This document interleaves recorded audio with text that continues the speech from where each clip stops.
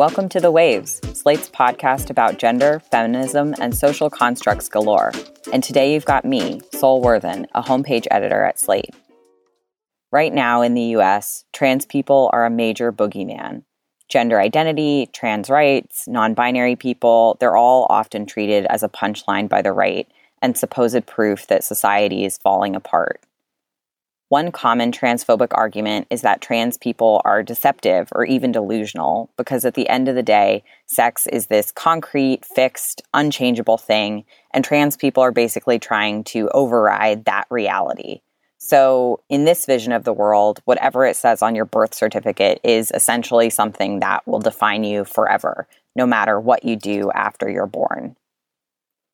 I find this argument really offensive and frankly tiresome. It's not some bold new claim, it's old news.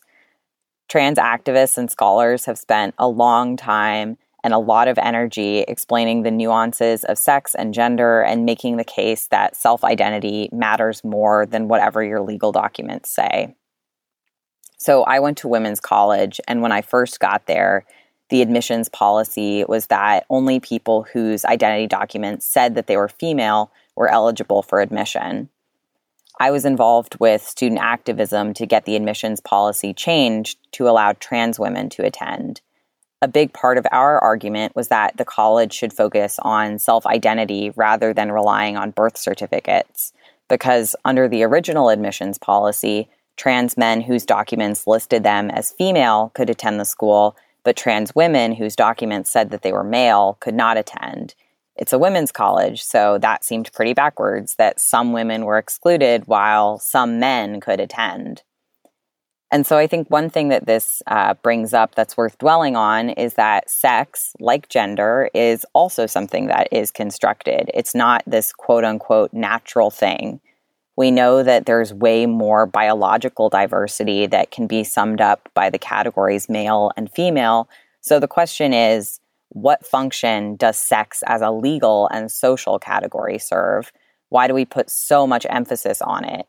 And what can it tell us about gender and feminism more generally?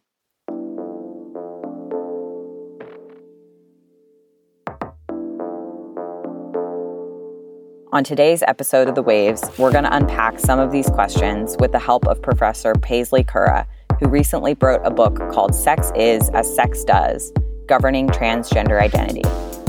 Stick with us, because when we come back, the first thing we're going to do is dig into the arguments about transgender identity and the law.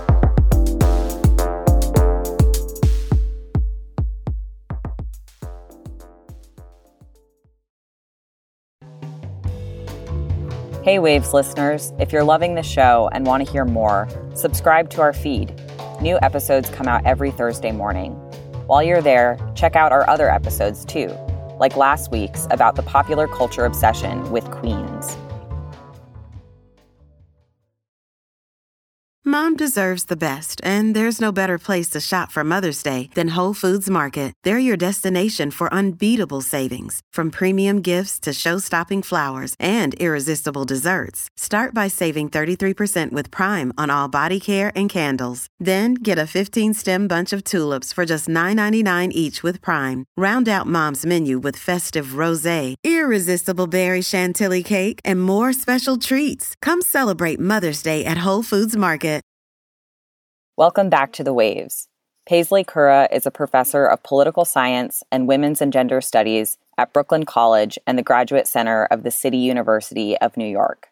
He is the author of the new book, Sex Is as Sex Does, Governing Transgender Identity. Paisley, welcome to The Waves. Thank you very much. I'm really glad to be here. Yeah, I'm so excited to talk with you. I really enjoyed the book. So for those of you who haven't read it, the book focuses on how people's sex is classified on government documents like birth certificates, driver's licenses, that sort of thing. And it explores what it means when there are contradictions in how the state categorizes trans people's identities. So what does it mean, for example, if some of your documents list you as male and some list you as female? Or in my case, for example, my driver's license has the gender marker X.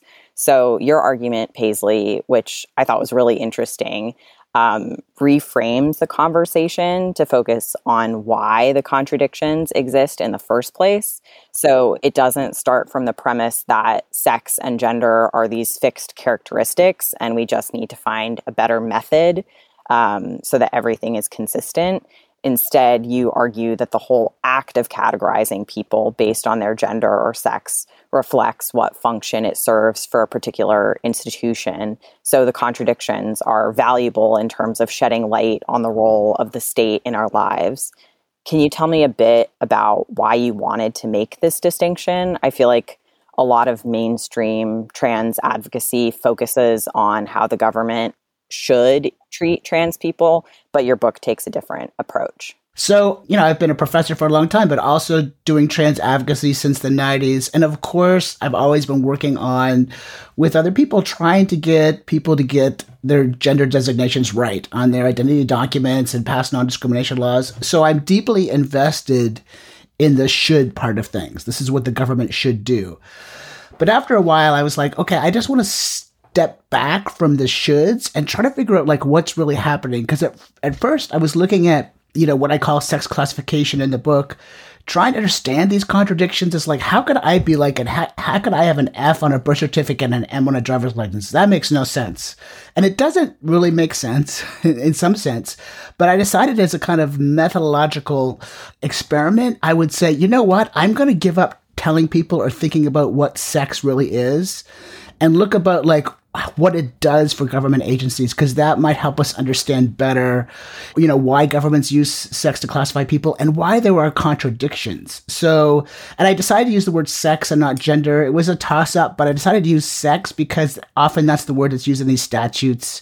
So in my book, I just define sex as, the result of a government decision about whether you're M or F, or increasingly, X is a non-binary. And then gender, I left to kind of thinking about larger currents and historical narratives about what gender is. So I really wanted to kind of get beyond thinking about the injustice of it, which is still important, and ultimately my long-term goal, to understand more deeply why we have these differences. One thing that I thought was really interesting in the book that I thought was illuminating for part of this is the reason that the government is involved in sex classification in the first place, or the kind of the origin of it. And sex is tricky because it's one of those things that seems so natural that many people don't think about it that much when they're filling out a form or checking the box for male or female. And a lot of people think about it as just something that is, and the purpose of listing it as part of our identification is just to reflect a reality rather than something that is being constructed.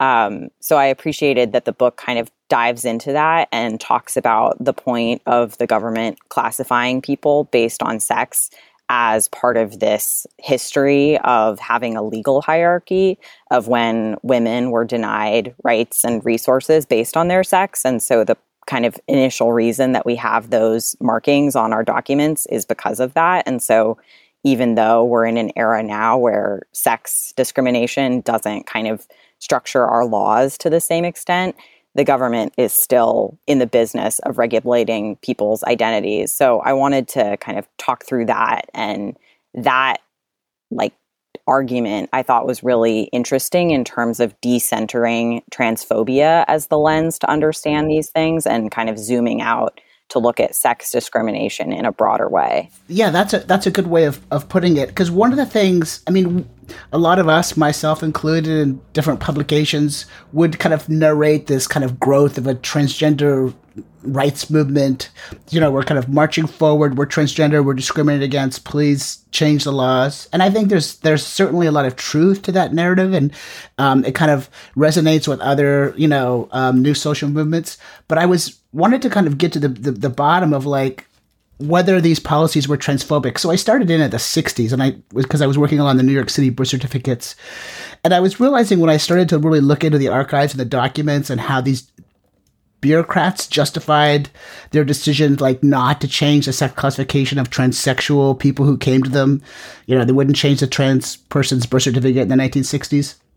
And I looked at the archives and I realized it's because sex is used to distribute rights and resources, based on gender. So the reason we have sex classification in the first place is to make sure that women, for the most part, don't get as much as men in terms of rights or resources. There's always a couple of caveats to that, but whenever men are at a loss, it's because the state is saying, well, if you don't pay, then we're going to have to pay. So I realized like the exclusion of trans people from the sex classification system wasn't initially intentional. It was an accidental byproduct of misogyny and using the state's power to differentiate between men and women. And so once I understood that, I kind of argue that some of the successes of the transgender rights movement are a result of the successes of what, many people call second wave feminism, though I think we're not supposed to do such generational categorizations these days. But just that kind of liberal feminism of getting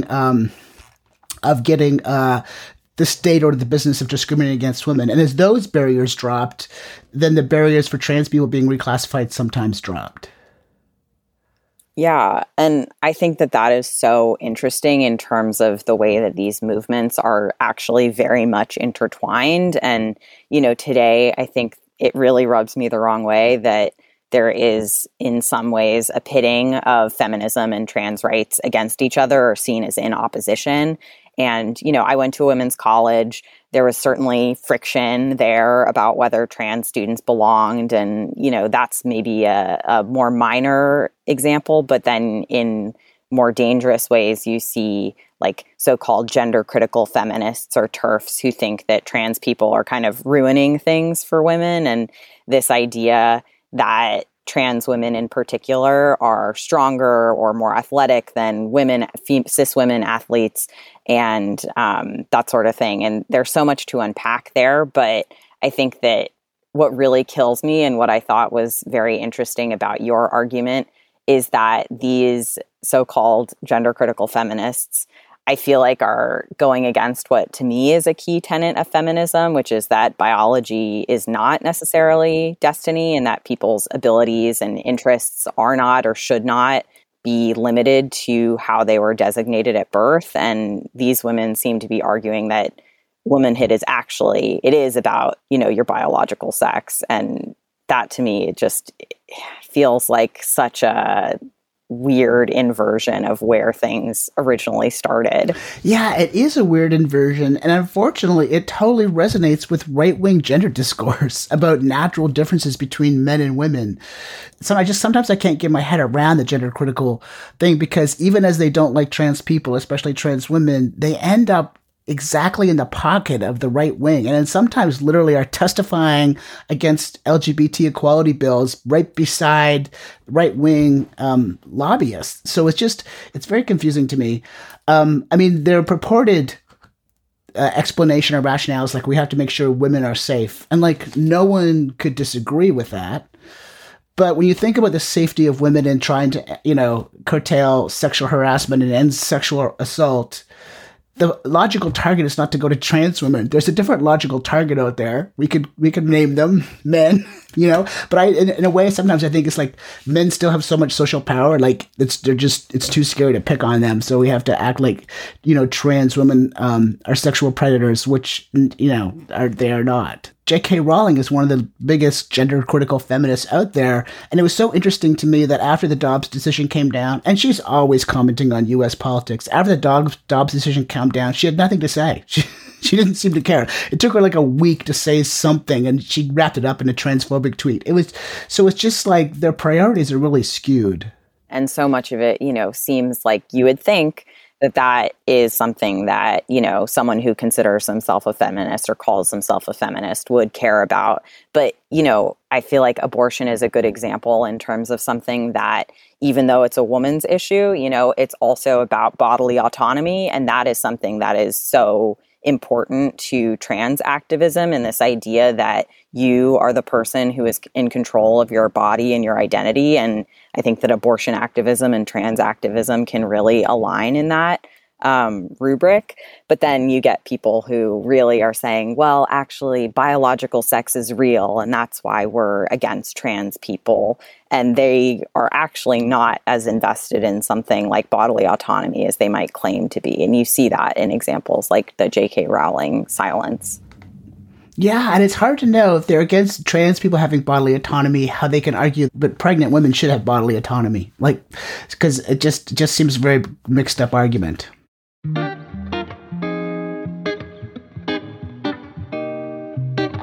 We're going to take a break here, but if you want to hear more from Paisley and myself on another topic, check out our Waves Plus segment, where we're going to talk more about the moral panic around trans kids and how it became such a big part of the culture wars. And please consider supporting the show by joining Slate Plus. Members get benefits like 0 ads on any Slate podcast, no hitting the paywall on the Slate site, and bonus content of shows like Amicus, Slow Burn, The Gab Fests, and this one. To learn more, go to slate.com/thewavesplus.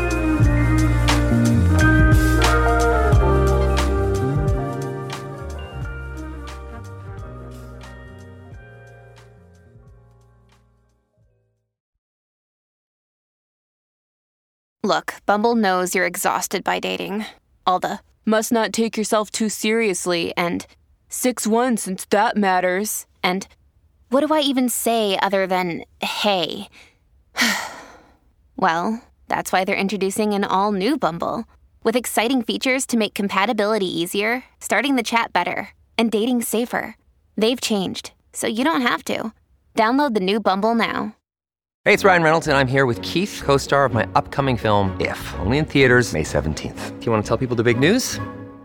All right, I'll do it. Sign up now and you'll get unlimited for $15 a month and 6 months of Paramount Plus Essential Plan on us. MintMobile.com/switch. Upfront payment of $45 equivalent to $15 per month. Unlimited over 40 gigabytes per month. Face lower speeds. Videos at 480p. Active Mint customers by 531.24 get 6 months of Paramount Plus Essential Plan. Auto renews after 6 months. Offer ends May 31st, 2024. Separate Paramount Plus registration required. Terms and conditions apply if rated PG. Pivoting a little bit, but still talking about these rights, I thought that your discussion in the book of marriage as one of the last sex-based rights until the Supreme Court ruling on same-sex marriage implemented marriage equality, I thought that was interesting in terms of thinking about the way that, the government is still involved or not involved, but then also kind of a success of this movement. But in the book, you talk about some examples before Obergefell about trans people and their access to same-sex marriage or opposite-sex marriage, as it were. Can you tell me a bit more about those examples and what you learned from the contradictions and kind of twisted logic that came up there? I was trying to figure out, why in these places where you can you could change the sex classification on your driver's license, and you could change your birth certificates.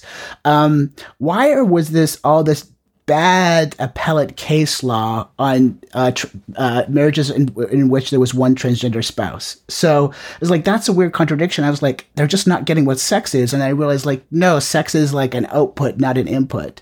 And so what I kind of came to realize is that identity documents serve a different function than marriage. So identity documents are about surveilling people, tracking people across a territory, making sure people have a piece of paper, and now it's more, now it's more digitized, but a piece of paper that kind of says this is who I am. So it was always been in the interest of the departments of motor vehicles, to let people change their identity documents. And driver's license were the first state institution that let people change, and the first state institutions to drop really difficult obstacles to changing your sex designation, like surgery or even any kind of medical transition. Yeah, when I changed my gender marker on my driver's license, I didn't have to give them anything. I just said that I wanted it to be X, and they did it. Nothing required. Yeah, I think there might be 18. There's a number of jurisdictions now, maybe 18. It's hard to keep track. They change so fast where you could do that. And then there are these cases a whole bunch of cases where these courts would rule that for the purposes of marriage, this trans woman who was married to a cis man was actually a man and the marriage was invalid. And I was like, why? If she can change her birth certificate or driver's license, why can't she be female for the purposes of marriage?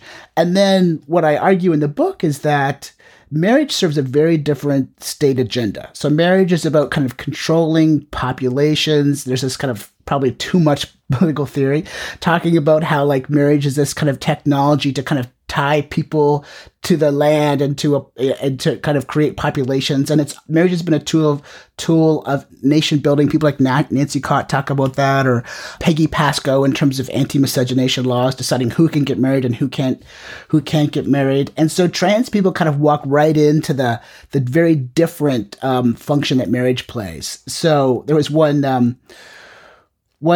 jurist in the European Court of Human Rights. He was looking at a trans marriage case. He's like, oh my God, if we recognize the gender of this trans person, it's going to throw centuries of property and inheritance law into confusion. We can't do that. So when I looked at the marriage cases, I saw that like they're always fighting over something. So it was maybe child custody.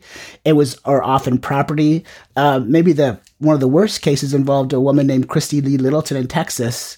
And her husband died in a hospital, and she was suing the hospital for medical malpractice. And the hospital's insurance company and its lawyers were like, aha, we can figure this out. We're not going to deal with this malpractice claim. We are going to say that because Christy Lee Littleton was assigned male at birth, of course they didn't put it that way, she's actually a man, and therefore her marriage to this fellow is a same-sex marriage. And therefore, it is, not valid under Texas law. This is like 1999. And an appellate court in Texas agreed. They said, a surgeon cannot change with a scalpel what God created at birth. And so the hospital didn't have to pay out. Or other cases involved like people fighting over property and inheritance rights. So when there's something at issue, there's a tangible thing to fight over, trans people were more likely to lose. But when it comes to being tracked in terms of identity documents, the policies have always been much more easy to change.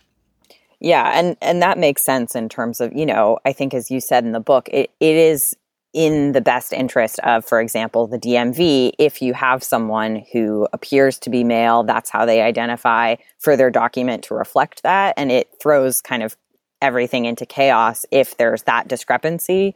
But as the book lays out with the examples of these marriage cases, there are people, who are fighting over money or the custody of their children. And marriage as an institution is so much of how, in the United States especially, rights are apportioned, and your access to, housing, wealth development, and, families and all sorts of things are through marriage. And so being able to access that has a whole different kind of outlook in terms of what you're able to do as a citizen. And kind of fighting over that has, in some ways, much higher stakes than whether or not someone has the right gender marker on their driver's license, for example. Yeah, so that's why you were saying earlier, like, I'm trying to decenter transphobia. Like, it's good that driver's licenses and DMVs are making their policies towards trans and non-binary people better. But sometimes it's not because it's not reflective of an absence of transphobia. It's because it's helpful to the state institution we're talking about that they do that policy. So that's why I kind of want to kind of look deeper into the origins of things. Yeah, I think that understanding that the idea of transgender identity is something that as an organizing principle is relatively new. And obviously there are people who have defied gender binaries and been kind of outside of what people generally think of as male or female for a long time. But, especially maybe mid 20th century, most people were not thinking about that in terms of transgender because that didn't yet exist as an organizing principle. I think is kind of useful in terms of just the integrity of the argument and kind of making it hold up a little bit better. Because it's not as if all of these things kind of suddenly sprung into place, but have been adapted. And as you say in the book, the function of the state serves different roles in different contexts. So I thought that was really insightful for the argument.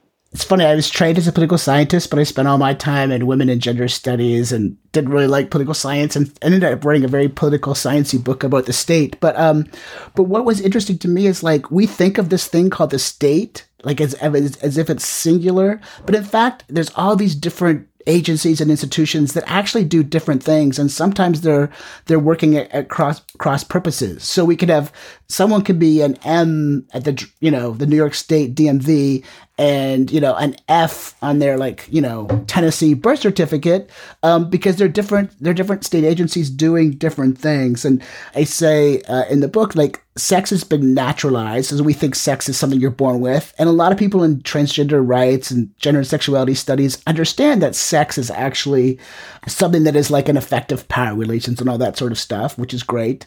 But I think when it comes to the state, we don't have a sophisticated view. We just think the state is some nice, bumbling night watchman, and we have to just explain things right, and then the state will just fix it. But the state is this the states are a series of institutions that have just collections of norms and rules of and ways of doing things. It's not necessarily hierarchical and as rational as we think.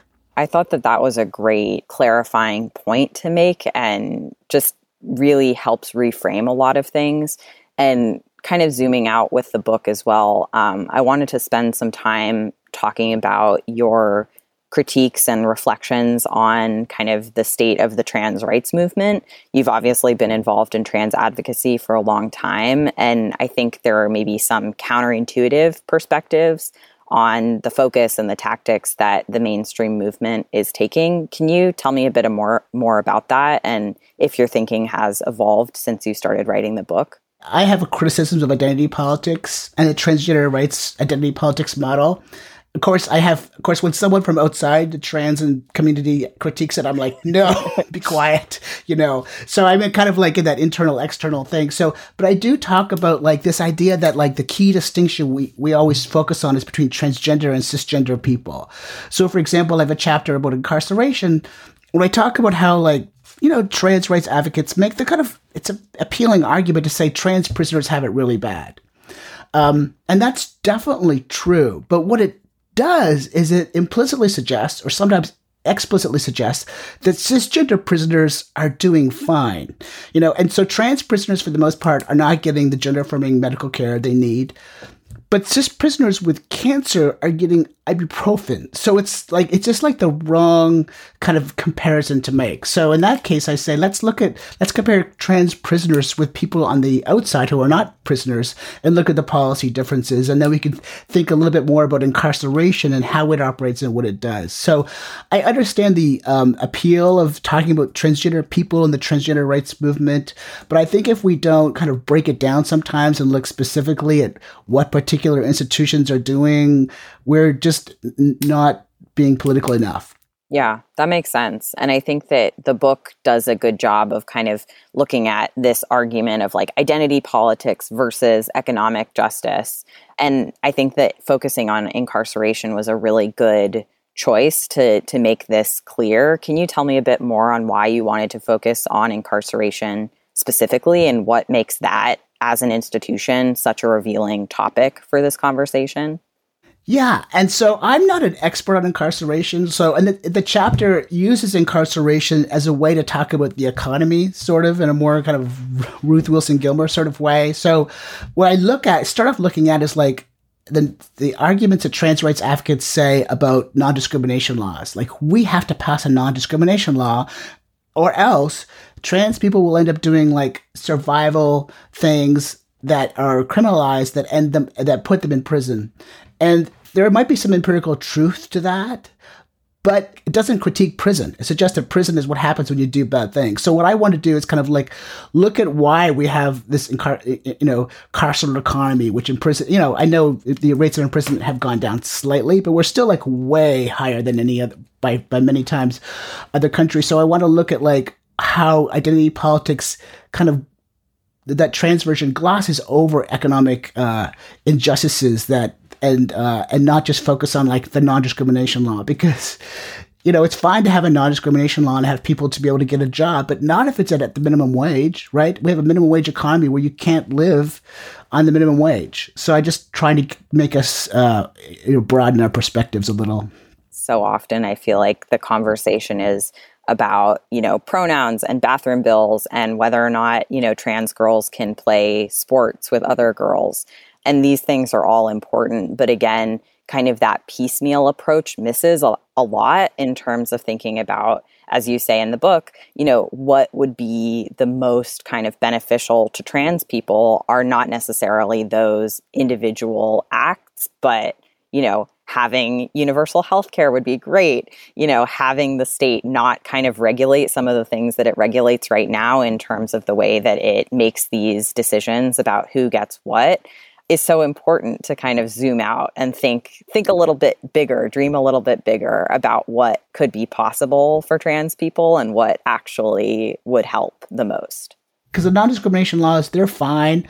And they should definitely pass. But as I think, you referred to, the three things would help the most, trans people the most, are making income inequality much less worse, prison abolition, and a national healthcare plan. So that would make the most difference to transgender people, because we could talk about all the bad stuff happening in red states, and it's pretty terrible.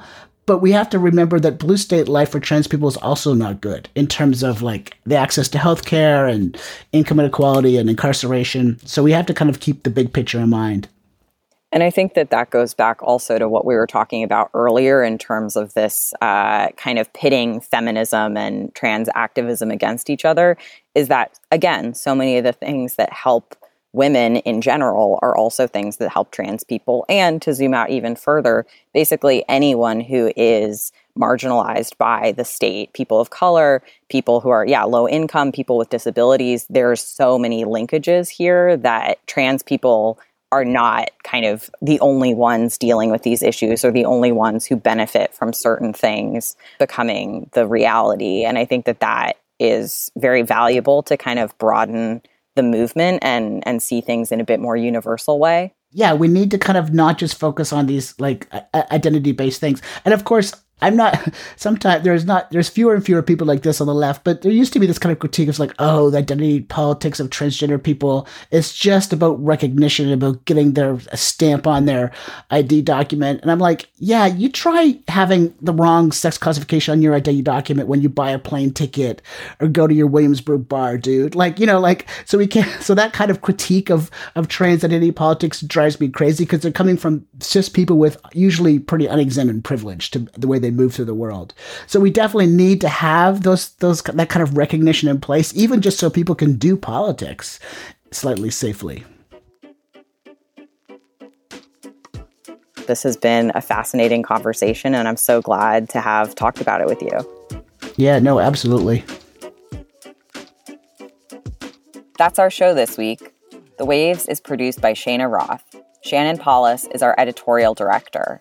Alicia Montgomery is vice president of audio, and Daisy Rosario is senior supervising producer of audio. We'd love to hear from you. Email us at thewaves@slate.com. The Waves will be back next week. Different hosts, different topic, same time and place.